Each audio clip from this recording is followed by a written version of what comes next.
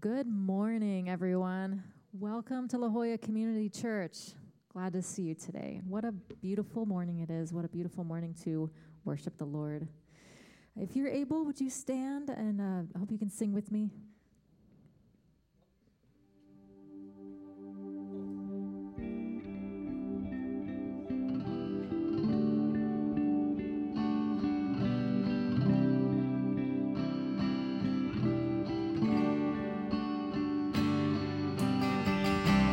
Father everlasting, the all-creating one, God Almighty. Through your Holy Spirit, conceiving Christ the Son, Jesus our Savior. I believe in God our Father, I believe in Christ the Son, I believe in the Holy Spirit, our God is three in one. I believe in the resurrection, that we will rise again, for I believe in the name of Jesus.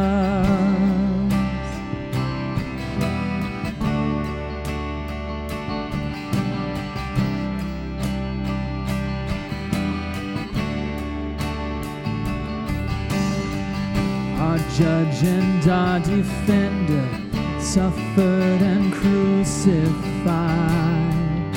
Forgiveness is in you.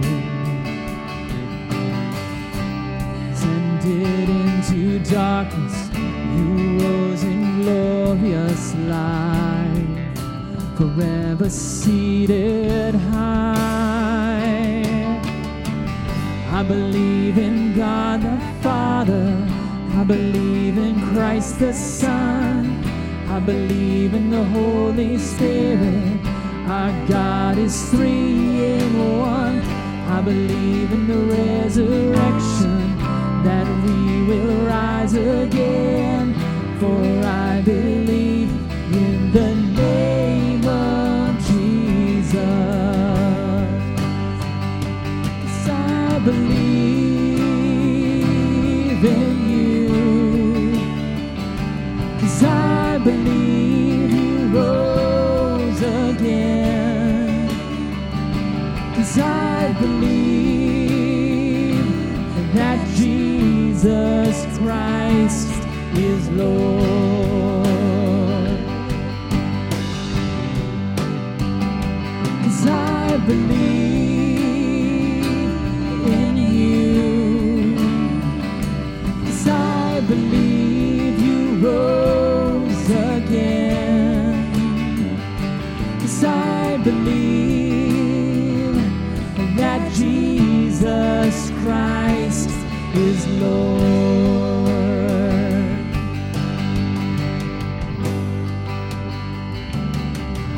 I believe in God our Father, I believe in Christ the Son, I believe in the Holy Spirit, our God is three in one.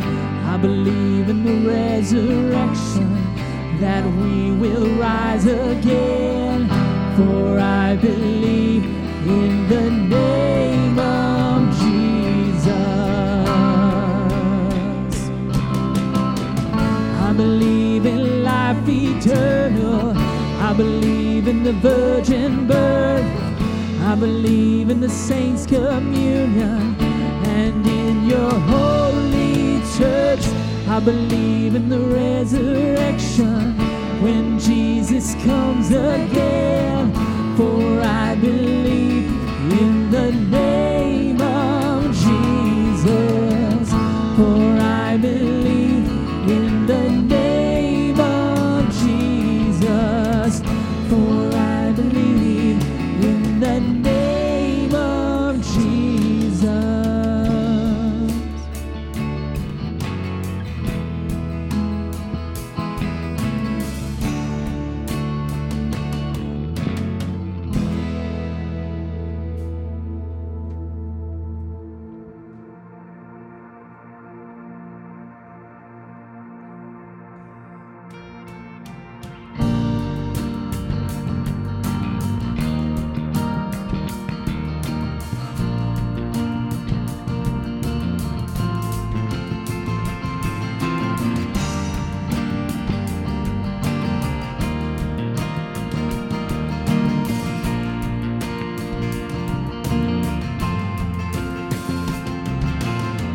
Christ is my reward and all of my devotion.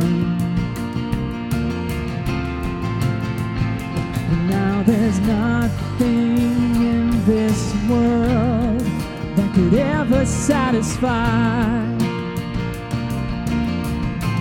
Through every trial, my soul will sing, no turning back.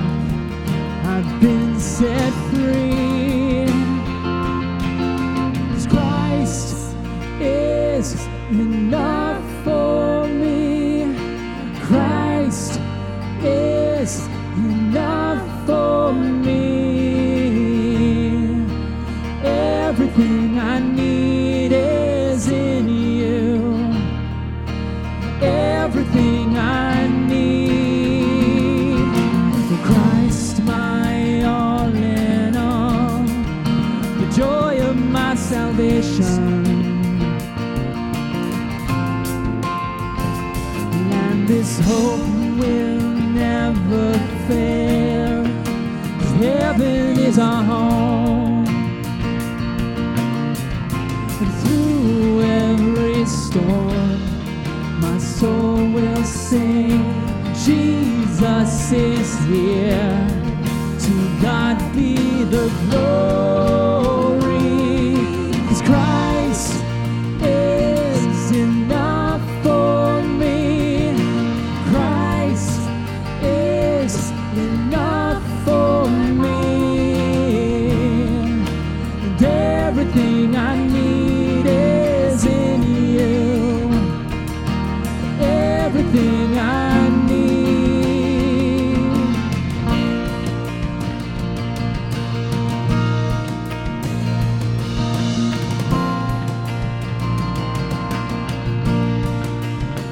I have decided to follow Jesus.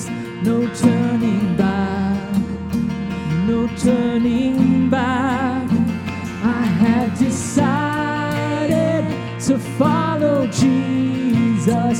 No turning back. No turning back.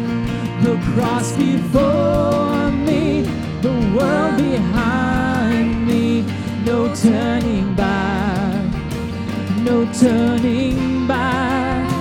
The cross before me, the world behind me. No turning back. No turning back. 'Cause Christ is enough for me. Christ is enough for me. And everything I need is in you. Everything I need. 'Cause Christ is enough for me. Christ is enough for me. Everything I need is in you. Everything I need.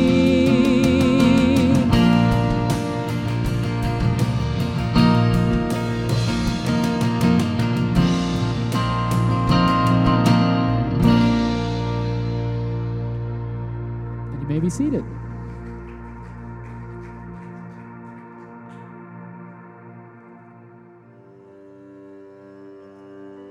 These military families that are mainly over at the Marine Corps Air Station, Miramar, are young families. They're away from their own families, and having a baby can be a little bit of a daunting experience. So we provide baskets for these families. The baby baskets are comprised of a lot of different little baby items. We have baby gowns, little onesies, little booties. We have the normal things like baby wipes or baby powder, baby lotion. And we try and give these baby baskets out every month. So it's wonderful to be able to stand in that gap for a moment, to be able to donate that sort of thing to them, and they're so appreciative. The idea that others would care and have compassion. That's what Jesus wants us to be, is compassionate. We respect our service members so much because of what they do for our country, the sacrifices that they make, that we want to be able to give back. They are our neighbors, and we can be the hands and feet of Jesus to be able to bless them and to encourage them and let them know that there are people who do love them and care for them.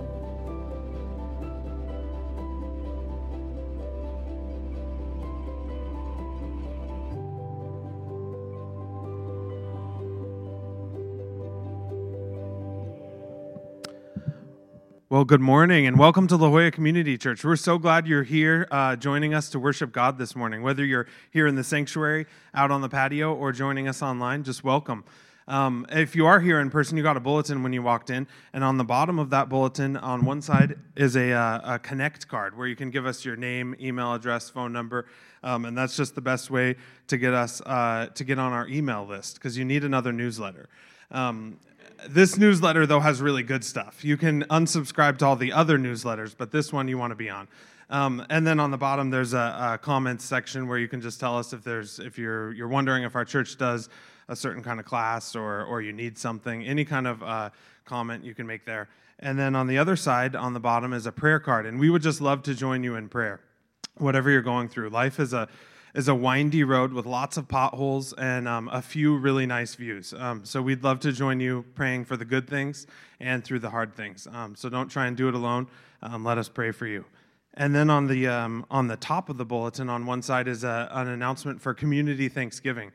This is an event we did last year and was a blast. There were about 20 of us on Thanksgiving Day, and just a fun time. If you're planning on celebrating alone or in a small group, just come do it with us, and it'll be a blast. And that's from 1 to 3, and you do have to RSVP. You can, I think, you can grab a card, and it has the web address, but it's ljcc.org/community-thanksgiving, and we'd just love to have you. So let's continue worshiping with a message. Thanks, Drake.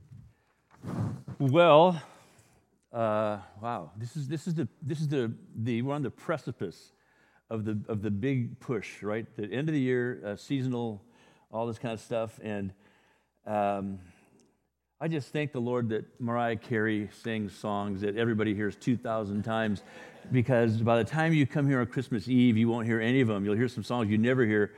But this is a great time of year. I love the fact that we do the baby baskets. We're always coming up with different ways to respond to people's real needs. Over the years, we've bought entire farms of Christmas trees from Oregon and given trees away. So as you think about the things that you are involved in, let us know about them. I think it'd be really neat to know the kinds of things that are moving you to do things that we would call missional, things that represent God's love and compassion in the community.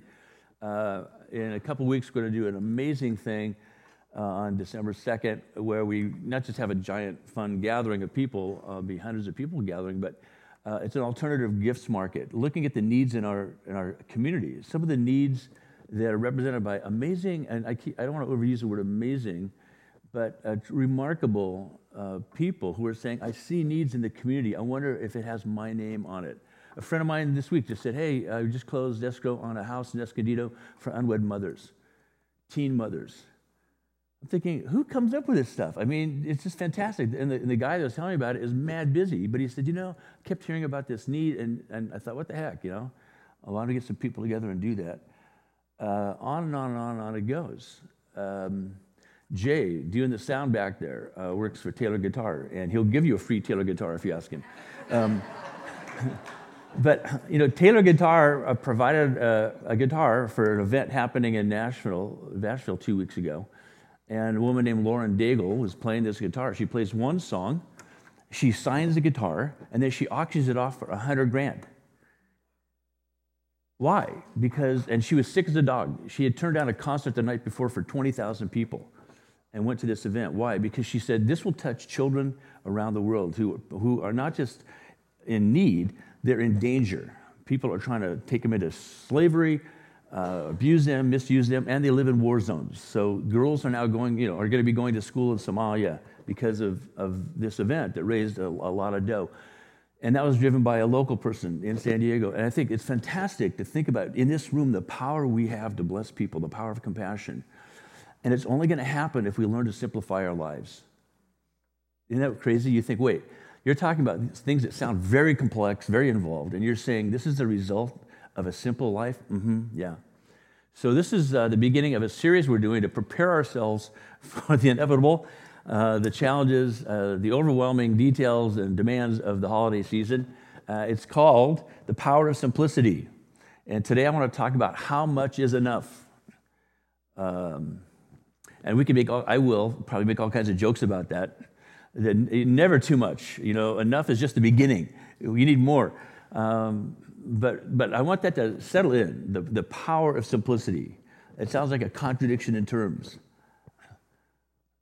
Simplicity sounds small and insignificant. I don't get the power in simplicity. Seems like a lack of power in simplicity. No. The power of simplicity starts with asking the question, how much is enough? You're all going to be sad to hear that Vincent O'Meara passed away this week. I'm being facetious because nobody in this room knows who Vincent O'Meara is, but I wish you did. Vincent O'Meara died on Tuesday at the age of 88. Tuesday, November 1. He lived in a village called Killimoor, Killimor, 2 hours west of Galway, of Dublin, on their way to Galway. So you're going from Dublin straight across west, Galway straight across west. He hit Killimoor, this little tiny town, 336 people in Killimoor. Vincent died on Tuesday. At 4 o'clock on Wednesday, 5,000 people showed up for his wake. Just put those numbers together. I've been reflecting on that this week. Vincent, 88 years old, dies on Tuesday. Within 24 hours, there's 5,000 people lining up to pay their respects at his wake. And a wake is simply what you saw everybody in England celebrate for the Queen. We call that lying in state if you are a billionaire sovereign. But for everybody else, it's called a wake. And a wake is typically an Irish thing. Lots of countries have some version of it where you go to pay respect to people. It was an unusually horrible evening in terms of, you think of Ireland as green for a reason. It rains a lot there, but this was like driving rain and wind. And so people waited from 4 to 10 in this rain-lashed, wind-driven evening to pay their respects. Vincent's family rallied and fed with tea and sandwiches those 5,000 people. Sounds like a biblical thing, the feeding of the 5,000. I've just been reflecting on that, thinking, what, how, why? Why would 5,000 people do that? Well, and they did it without complaining. In fact, while they were in line, they were telling Vincent O'Meara stories. Now, Vincent, I want to tell you a little bit about Vincent. He was a master of the art of small gestures. Small gestures like listening, paying attention. If you were talking to him, he'd be paying attention to you in a way that wouldn't make you feel uncomfortable. It would make you feel like the most important person on the planet. So he was a master of these small gestures that define civility and friendship and love. Do you know what a Greek makes for a very deep, passionate love life? Simplicity. The simplicity of being present. Because the gestures of love are not big moments. Here's your fur, here's your ring, here's the new this, here's the bigger that. The gestures of love are paying attention to people and loving them and being interested in them one day at a time, forever and ever. Amen. The gestures of love are powerfully simple. Everybody acts like it's such a big mystery. How do you fall in love, stay in love, maintain that love? It's actually super simple. Super simple. And Vincent was a master of that. He lived a full yet uncluttered life, making room for people great and small. He went to one of the most elite schools in Ireland, Roscrea, from which come leaders of the nation. It didn't matter to Vincent who you were. If you were the Uber driver, you got as much attention as if you were the prime minister. So he was that kind of person. He made everyone feel special because he was interesting and he was interested in them. Sounds like the beer commercial, doesn't it? The most interesting man in the world. I think Vincent O'Meara is definitely a candidate for being one of the most interesting men in the world. He filled a room when he walked into it. He was not a big guy. He was a fairly diminutive guy, but he filled the room with his presence only because he walked in and inconspicuously just paid attention to people. And it was fascinating being with him. It was just really fun. One of my sisters would tell me that whenever she went to Ireland, first person she'd see was Vincent, and the last person she'd want to see is Vincent as she was leaving. He was just such a great guy. Our kids, would say, "Oh my gosh, Vincent O'Meara, what a man! What an incredibly inspiring person." And yet he was a gentleman. He wasn't a big, like I said, big personality. He didn't bowl you over. He just invited you in. And he was wickedly funny too. One time I heard him telling, he was talking about this complicated problem, big conflict between people and business and the community, and everybody was in an uproar, and it was just horrible. And finally, he said, but it all worked out. And I said, so how did it all work out? It sounds super complicated. He goes, well, I believe money exchanged hands. So he had these typical Irish kind of sum it up in a very fun, funny way. He was a sophisticated man who lived a simple life, but not a superficial life. Put that together. A sophisticated man who lived a simple life, but not a superficial life. He was shaped by three really: his family, the church, and the pub, because he owned a pub. So he and his family have owned this pub for over 100 years in this little village. But he did other kinds of things. But that was something he did. And it was one of those things that shaped him, not from the aspect of over drinking, but from the standpoint of a public house. A public house is a place that gathers people and welcomes them in. And it's like the original Cheers. If you ever saw that old show, the original show Cheers, that was on for a long time and was so memorable for a whole generation of people, was birthed in an Irish pub in L.A. called Tom Bergen's, and they centered it in a pub in Boston. But how did that thing come together? Because those people knew pubs like Vincent O'Meara's Pub, where everybody does know your name, and people are brought in to feel welcome. And he was a man of God. He was there's no contradiction. He was a man of the pub and a man of God, and that's what his family was about. And he was good and generous in every way. He made everyone feel like they were part of his extended family. Do you like him so far? Do you wish you knew him? I just wish I could spend more time with him. He puts a smile on my face, and he put a smile on a lot of people's faces. Just being him in Christ, in Collimer. A simple life, right? And yet he could go anywhere and be at ease and be at home. He was a great storyteller. He drew the best out of people. But living in Ireland, he saw a lot of heartbreak. He knew a lot of heartbreak because of what he saw and the people he cared for. And yet he managed to lift people's hearts. How did this all come together? Well, basically, he learned to right-size his needs, his wants, and his desires. He had high standards, but he set the bar really low for the fact that he would accept you as you are wherever you were. So he was really the embodiment of unconditional love and high standards. So if you talk to Vincent after a while, you'd come back feeling way smarter than you started. You'd walk away thinking, that was really fun, and then you think, I just learned something. How did that get slipped in there? How did I just learn something? How did I walk away wanting to be a better version of me from being with him? And I didn't feel scolded or lectured. I didn't feel like I was being judged and evaluated.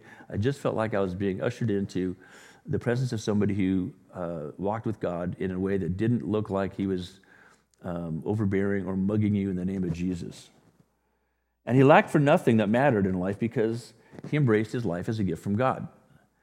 Now, I'm describing many of you here. Well, some of you. I'm probably one of you. I mean, I don't know. No, this is you, isn't it? This is who you aspire to be. And in your best moments, this is who you are. James speaks about our conflict, though, with becoming this kind of person. James, in chapter 4 of his letter to the church, James, the half-brother of Jesus.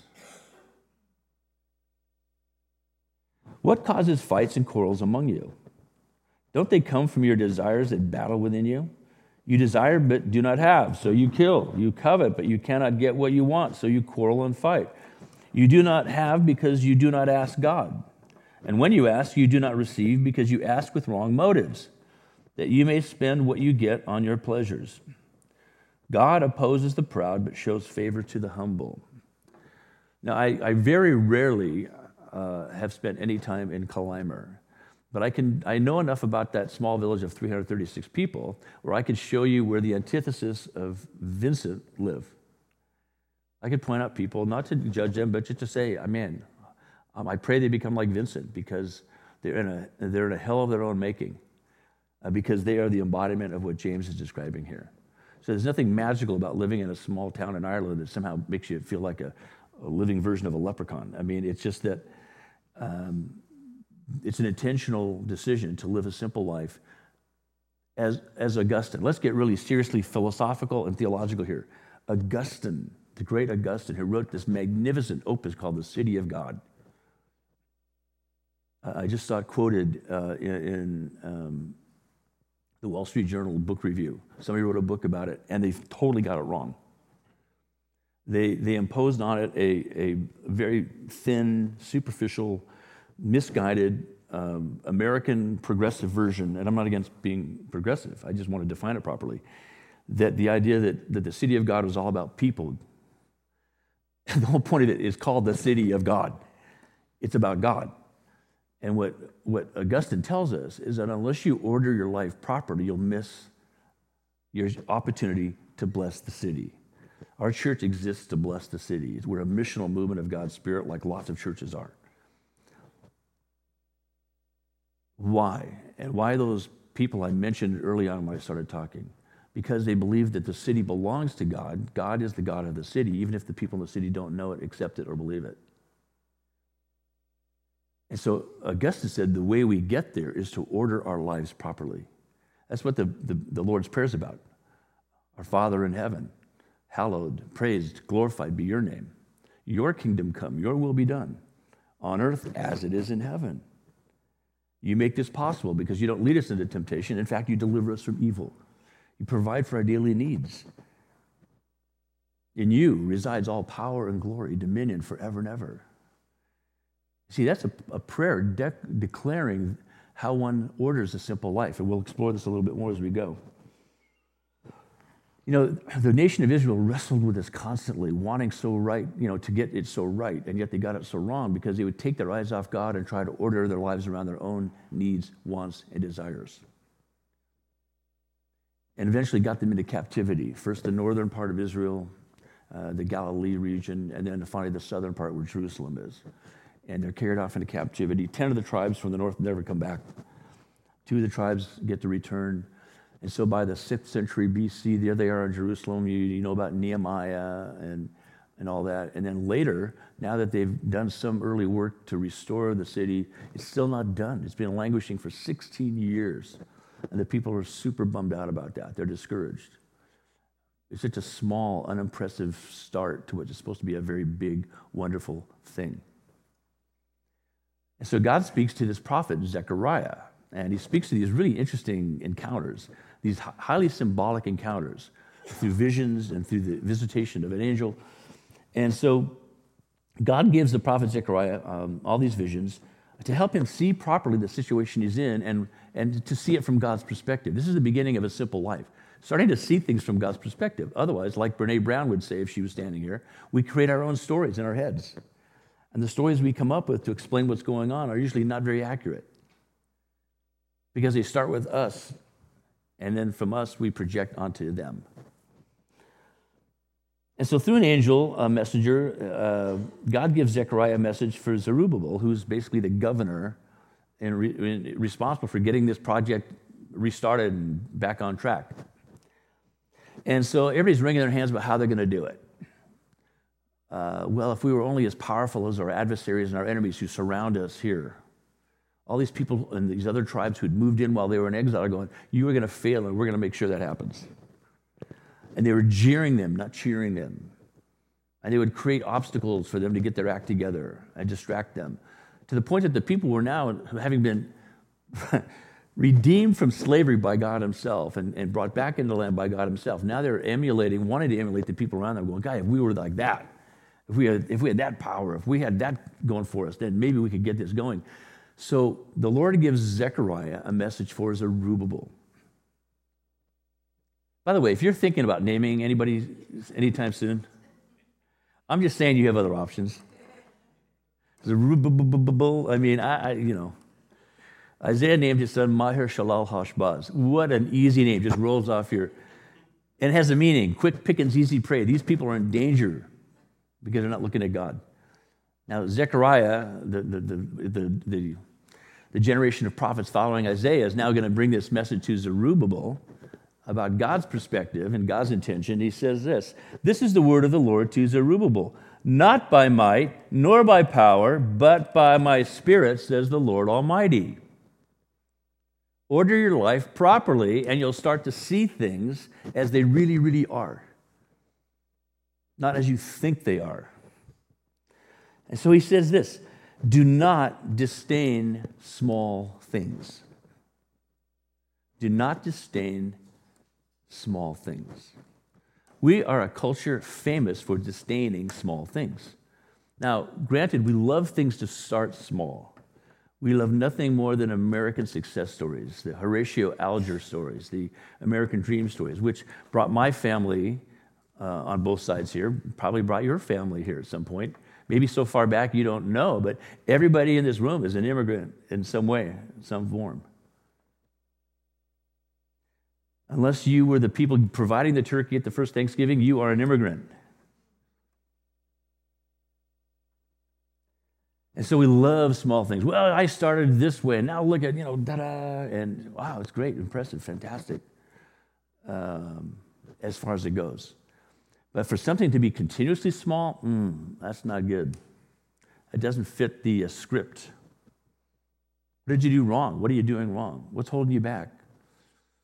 Well, one of the things that I think God did in bringing the people back to the land was to say, I want to convince them in a way that they seemed to be resistant to being convinced previously, that I'm the one who makes their life significant or successful or substantive.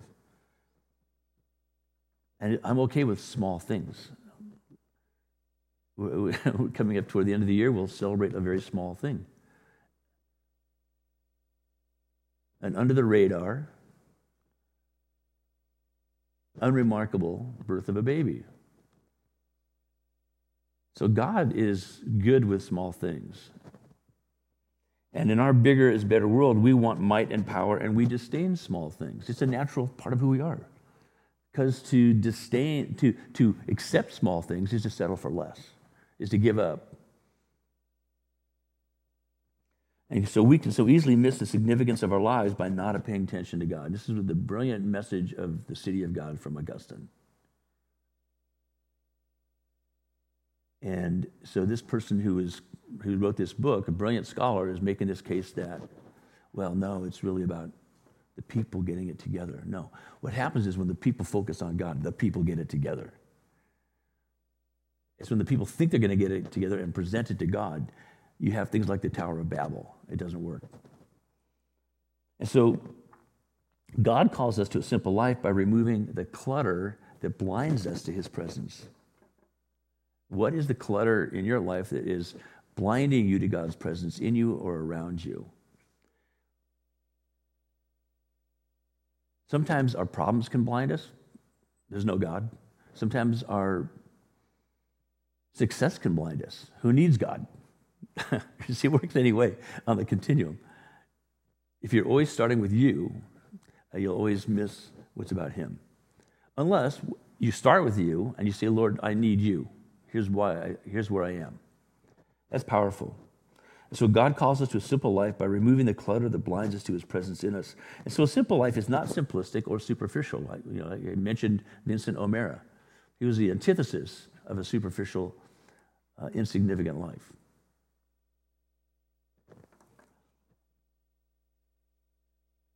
It's deeply profound and perceptive when you have a small life, as in a simple life.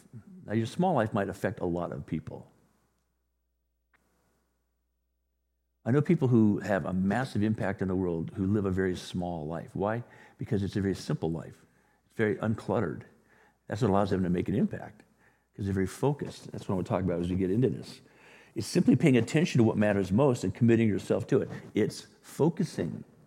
You want to have a simple life that has a significant impact in you and maybe from you? Get focused. Focusing on working out your core values is preferable to just wishing and whining and worrying, because that's my default. I wish it was different. I wish it was better. Who moved my cheese? We won. Whose idea was this? We won. Oh no, what's going to happen? We worry. This was Jesus' message in the Sermon on the Mount. You see this in Matthew 5. Blessed are the poor in spirit, for theirs is the kingdom of heaven. Blessed are those who mourn, for they will be comforted. Blessed are the meek, for they will inherit the earth. Blessed are those who hunger and thirst for righteousness, for they will be filled. Blessed are the merciful, for they will be shown mercy. Blessed are the pure in heart, for they will see God. Blessed are the peacemakers, for they will be called children of God. Blessed are those who are persecuted because of righteousness, for theirs is the kingdom of heaven.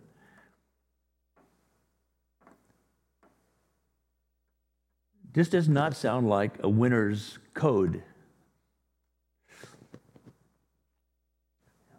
But this is the winning code to living a simple life and a fulfilled life. Why? Because being blessed is knowing God. That's what it means. Blessed are you. It just means, man, Baruch atah Adonai Eloheinu melech haolam. Blessed are you because the God, the Lord, the King of the universe cares about you. How can it get better than that?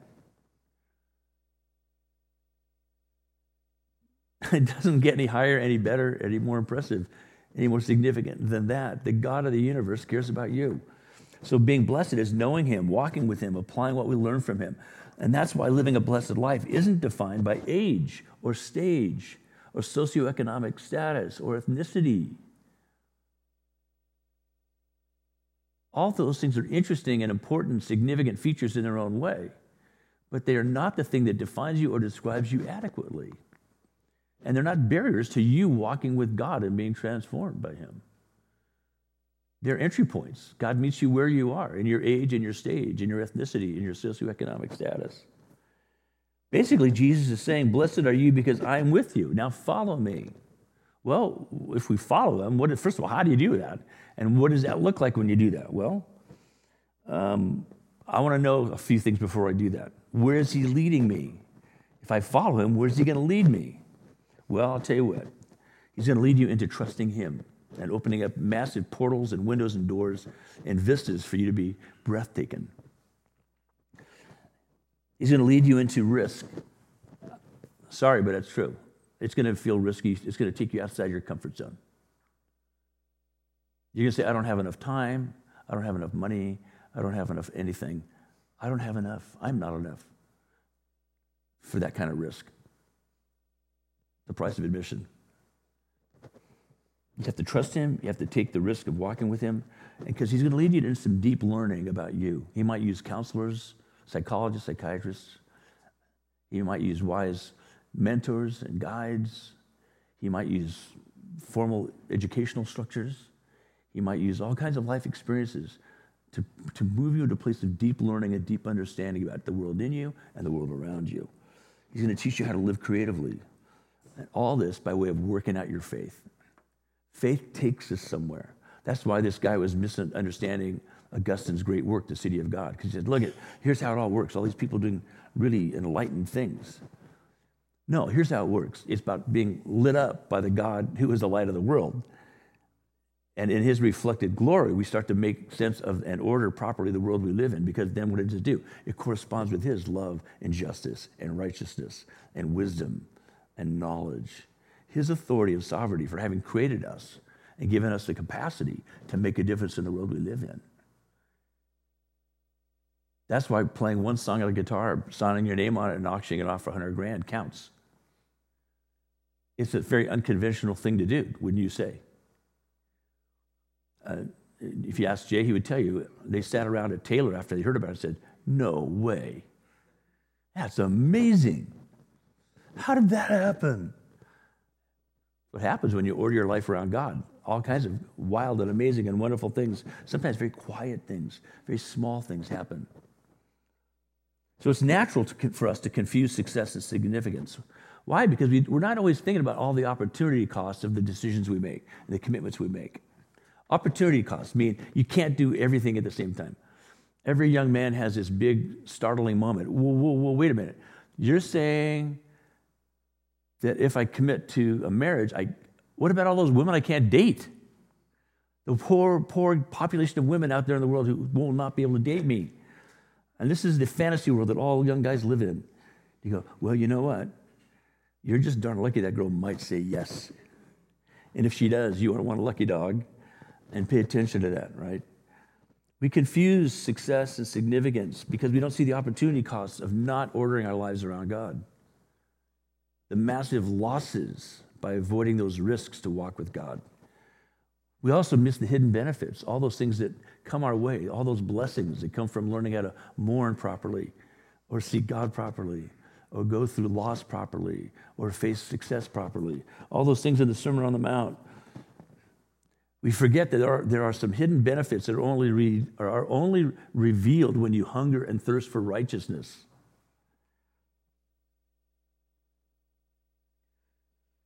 So if success is achievement and significance is the meaning we give to achievement and the meaning we get from achievement, to what end?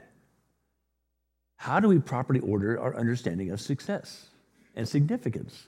You think that's obvious. Well, obviously, duh. Success is success. By whose standards?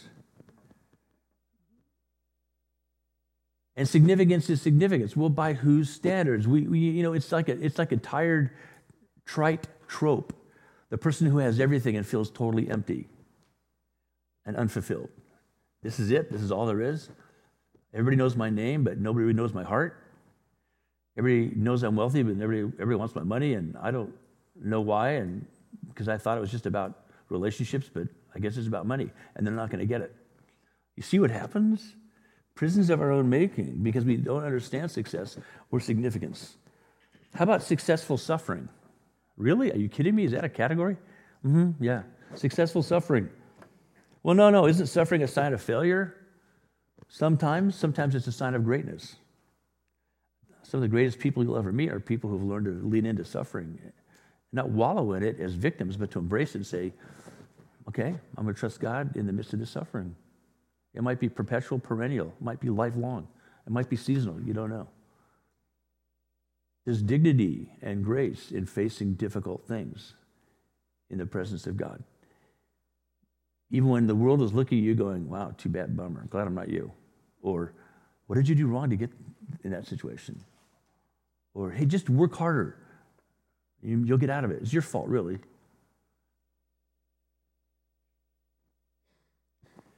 How about successful sacrifice? So sacrifice, this sounds like a loss to me. Well, it is. You lose a lot when you sacrifice. Ask any mother of any child. You made a sacrifice. You started doing things to love that child that were inconvenient for the rest of your life. You started changing your priorities. Maybe vocationally, maybe relationally. You still care about what you know and what you can do. You still care about your friends, but all of a sudden you're saying, I have a higher priority. I'm sacrificing my life for this child. Now, no mother I've ever met makes it sound like a big heroic thing. They make it sound like, well, no kidding, why wouldn't I? I love this child. I give my life for this child. That's why I'm living sacrificially. I'm patient when I'm disciplining them, even I have to give them a consequence of their undiscipline. And so the sacrifice that you make in life for meaningful things becomes sometimes the most significant thing you do and the most successful thing you do. So you see the topsy-turvy nature of our world. We are so confused. I said last week, and you've probably heard it before, we know the price of everything but the value of nothing often. We misassign the value and the price of things. That's why that commercial, MasterCard. Everything else is cost this, but this is priceless. It's a great tag. So does faithfulness count as significant and successful? Yeah, faithfulness. Sometimes faithfulness will never be realized until long after this life. Sometimes we see hints that our faithfulness is paying off dividends. Maybe that person you invested your life in, who you helped lead to the Lord, and now they walked away from the Lord, and then they just avoid you because they're too embarrassed to talk about the fact that it didn't work for them. And you think, what a loss. Did I waste my life? Think about the people who have given themselves to Christ, and they serve Christ, and they serve in the context of the church, they serve in the community, and at some point they get so tired because they feel like they haven't been appreciated. Probably haven't. Or they've been taken for granted. Probably have. Or the people they're trying to reach are resisting them, maybe even mocking them. You see the cost of this? This is why we settle for smaller versions of success and smaller versions of significance. And so essentially, a simple life is a life of meaning and purpose. It's like Michelangelo in sculpting. What did Michelangelo do? You've heard this before. He was a subtractive sculptor. He practiced subtractive sculpting. He saw David and realized he was trapped in a block of marble. And so with hammer and chisel, he would free up David from that block of marble. He would free up the Pieta, the mother, Mary holding Jesus. He would free up Moses. And everybody wonders, why does Moses have those horns? Those are not horns. Those are symbolic rays of light. The glory of God emanating from him because of his encounter on the mountain. So God uses both additive and subtractive things in the way that he frees us to be our true selves. And is taking away the stuff that we don't need and is adding the stuff that we do. And it's a simple thing. The simple lines of a beautiful sculpture, you think, wow, that's elegant. How did they do that? It's simple in the sense that we see what it's supposed to be and we're moved by it. But then we step back and realize, how did he ever do that? So we're designed by God, we're instructed by God's word to be curious and wonder, why am I here? What's my purpose? How do I understand my needs, my wants, my desires? How do I right-size my expectations? How can I give and receive love? What is my value? As we start to process those questions, we start to find out that success in the worldly sense is fine. But we're doing it from a whole different point of view on a different basis. We talked about this last week. Money is fine. It's how you understand it and how you handle it that is the issue. The significance of a reputation, doing great things, 5,000 people showing up for Vincent O'Mara, awesome, wonderful. If it really is pointing to the right thing, that there's a God who wants us to order our lives in a way that's so simple, it allows us to connect in the most meaningful way. You probably know the name Johnny Ive. If you're a techie, you definitely know the name Johnny Ive. If you use any techie stuff, Johnny Ive is in your life. Johnny Ive designed the iPhone, the iPad, the iPod, the AirPod, the Apple Watch. Johnny Ive, a simple guy from England who was a horrible student growing up, but loved to make stuff. Johnny Ive, one of the most impressive industrial designers of all time. He's a gifted designer, but his process is simple. Thinking, imagining, and reflecting on ideas. And when he's interviewed, if you've ever heard him speak or read anything he says, he's a super down-to-earth guy. He's a guy, you look at him, you go, oh my gosh, I bet I saw that guy at a soccer game or at a pub in England. And you see, Johnny, brilliant, amazing. Why? And he will say it very simply, to make life better for people. 100%, that's his deal. I get a thrill out of making life better for people using stuff. Thinking about how they would use that stuff and making it so attractive that when they use it, they're not like, oh, not this, but oh, this is neat. So he's tapping into all those things that God has created us to appreciate. Natural beauty, beauty by design. So he doesn't disdain small things, but he considers them carefully. In fact, one of his big points in his life and his philosophy is, I just pay attention to the details. I want to make it as simple as I can make it. I want to make it so simple that when somebody sees it, they go, well, no kidding. Yeah, of course you do it that way. Because that's the way it fits in my hand. It works best. And then he works on improving it. Now, not everybody can design the things that Johnny Ive designs, but we can all design our life like he designs.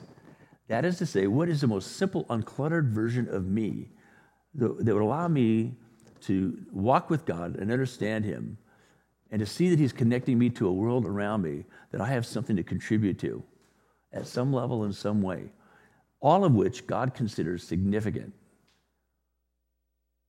Some of you heard me say one time I was talking about work and the power of work and blessing people, and a guy came up to me, and I'm talking to all these people, all of whom ostensibly, you'd say certifiably, these people have done significant things in life. So this guy is in this line of people, and he comes up and he says, oh my gosh, I got what you were talking about today. I said, that's fantastic, thanks. And he said, and as he's talking, I realized he's a super simple guy. I said, wow. He said, yeah, every day, that's how I approach my work. I said, what is your work? He said, well, I work at San Diego State, and I see all these students studying so hard, and they're so busy, and when they come into that student union, I want to make those tables so clean and so uncluttered. And now, at this point, my eyes are filling up, and the people standing around me who are kind of listening in are going, as this guy continues to talk about what motivates him and how that sermon was just calling it what it is for him, I'm thinking, you should have been doing this sermon, you know? And he said, yeah, this is how I approach it. I want to make this so good for these students. I'm thinking, oh my gosh, this guy is twins separated at birth from Johnny Ive, the way he's approaching his life. He wants to make life better for people. And you think about it, it's so simple. I said, well, how do you do that? He goes, well, I clean the tables. I smile at them. I ask them if they need anything. Can I get something for you? I'm like, this is genius. This is so inspiring.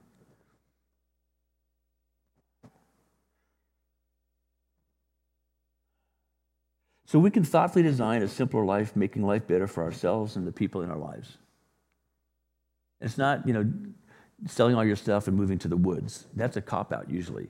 Think of all the Californians that moved to Oregon to make life better, and they made Oregon worse, and they're now miserable because they get mugged every day somewhere in Portland, and they can't, get anywhere because it's so busy. So that doesn't work. It's more like saying, okay, God, what are you doing in me, and what does that look like as I am me in you, wherever I am? Moving isn't going to get it for you. Escaping isn't going to get it for you. Buying something or selling something necessarily isn't going to get it for you. It's paying attention to him. So unclutter your mind, unclutter your heart, unclutter your emotions, unclutter your material possessions, unclutter your living spaces. If you walk into one of the shops on Girard that is filled with expensive old junk, it's overwhelming. You go, oh, too much stuff that I can't even handle it. When you walk into some place that is well curated, as they say, what do you see? You start to see things. There's a place in Texas called Canton, little tiny town. It's like the largest garage sale in the world. It's like this giant lawn sale, garage, thing, empty your garage, and it's like acres and acres and acres, so much so that you have to rent a cart and sit in this little cart and drive around. And it's just massive amounts of stuff. I went there one time with our daughter Lauren, Janet and I were there, and I'm walking around going, I'm getting a headache. It's just too much stuff. And I said, this is not, Lauren, why are we even here? This is not even like the stuff in your house. She goes, Dad, all the stuff in our house came from here. I'm like, what? Here? She goes, yeah, I just have a way of, she didn't say this, I said, well, you have a way of seeing it. And then when you put it in its proper perspective, it's awesome. And some of you in this room do that professionally. You just know how to look at things and make them work. You can walk into anybody's room and go, hey, if we just did this and that and this, we don't need that, add this here. All of a sudden the room comes together and you think, how did you do that? Well, I just want to make it simple and livable.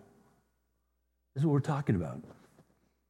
So maybe start by washing your car, cleaning your room, making your bed, work your way out of debt, smile more, be present to God and people.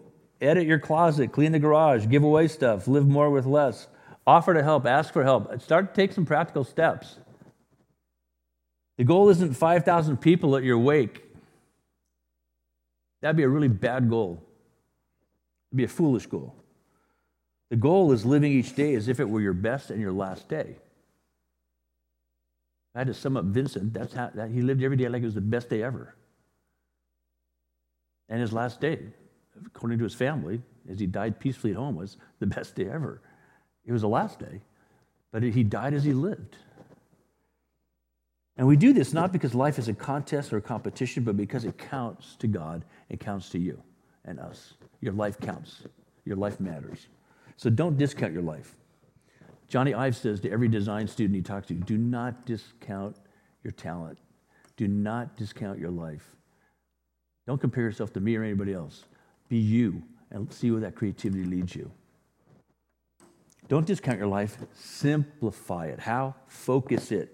Cherish it, share it. In Christ, you have enough. In Christ, I have enough. Together in Christ, we have enough. In fact, that's a great confession of faith. In Christ, I have enough. Would you say that with me? In Christ, I have enough. Let's say it one more time. In Christ, I have enough. What does that mean? I have enough to start. I have enough to continue. I have enough to correct. I have enough to build on. I have enough to see what I can let go of. You see how powerful it is? And it's from knowing Christ that comes our way. And as we consult all the experts, all those people who are good advisors, good at things that we're not, because we have Christ's perspective, we know when we're listening to something that's true and something that's not. So come to his table, let him fill you with his presence. His word is filled with treasure. His spirit fills you with love, joy, peace, patience, kindness, goodness, gentleness, self-control. He wants to fill us, and it's so simple. It just starts with being present to him.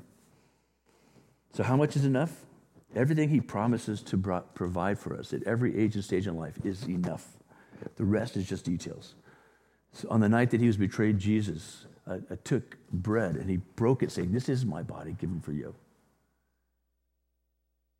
And in the same manner, he took a cup of wine and he said, "This cup is the new covenant in my blood. Drink this, do this in remembrance of me." He took the Passover meal and he applied it to himself. He basically said, "I am the sacrificial lamb. I'm the one that's going to free you from captivity. I'm going to lead you into the promised land." I want to invite those who are going to be serving communion to come forward and to the tables. And after I pray, you hear some music. And whenever you're ready, you'll just go to one of these tables and you'll take one of those little cups. And I strongly suggest you take the little bread piece first and eat that. And then open up and drink the unfermented grape juice that's in there.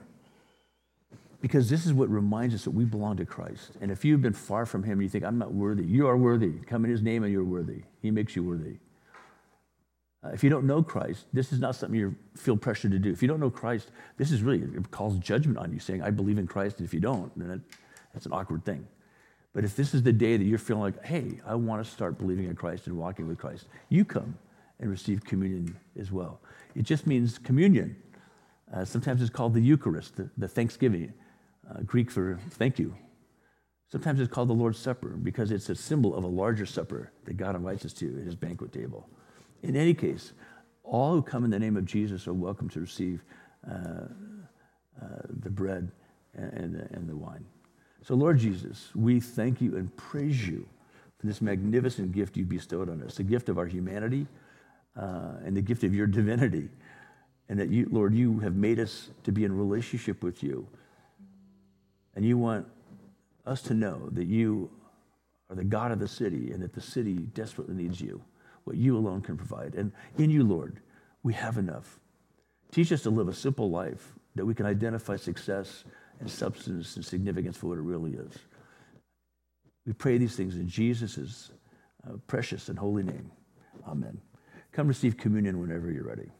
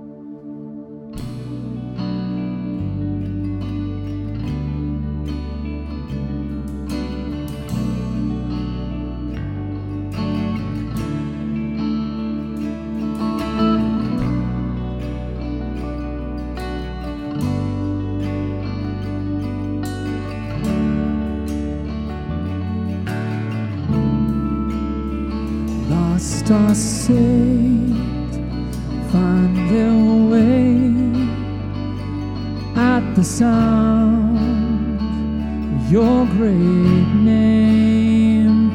All condemned feel no shame at the sound of your great name.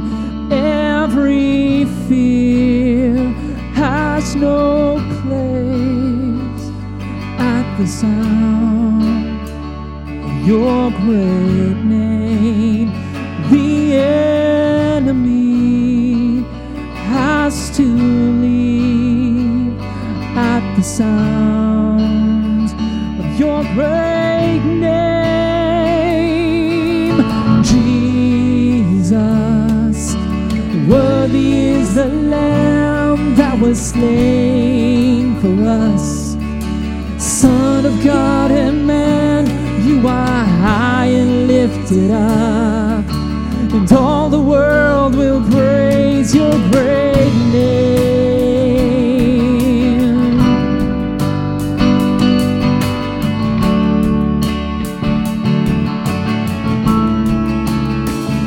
Will all the weak find their strength at the sound of your great name? Hungry souls receive grace at the sound of your great name. The fatherless, they find their rest at the sound of your great name. The sick are healed, the dead are raised at the sound of your great name.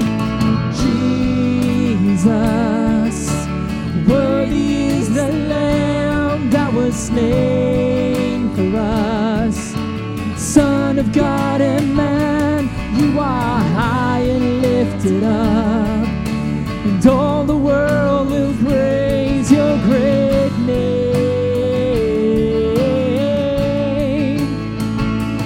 Your great name.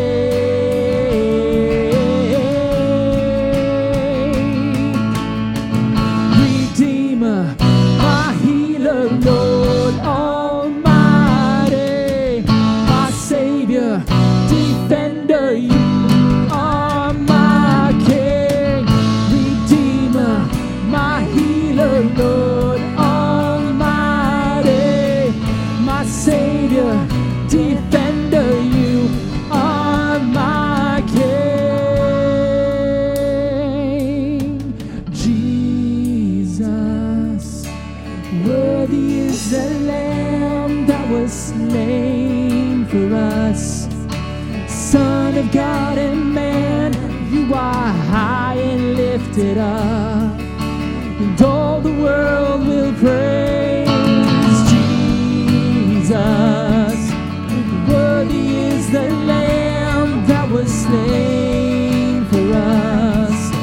Son of God and man, you are high and lifted up, and all the world will praise your great name. Your great name. Your great name.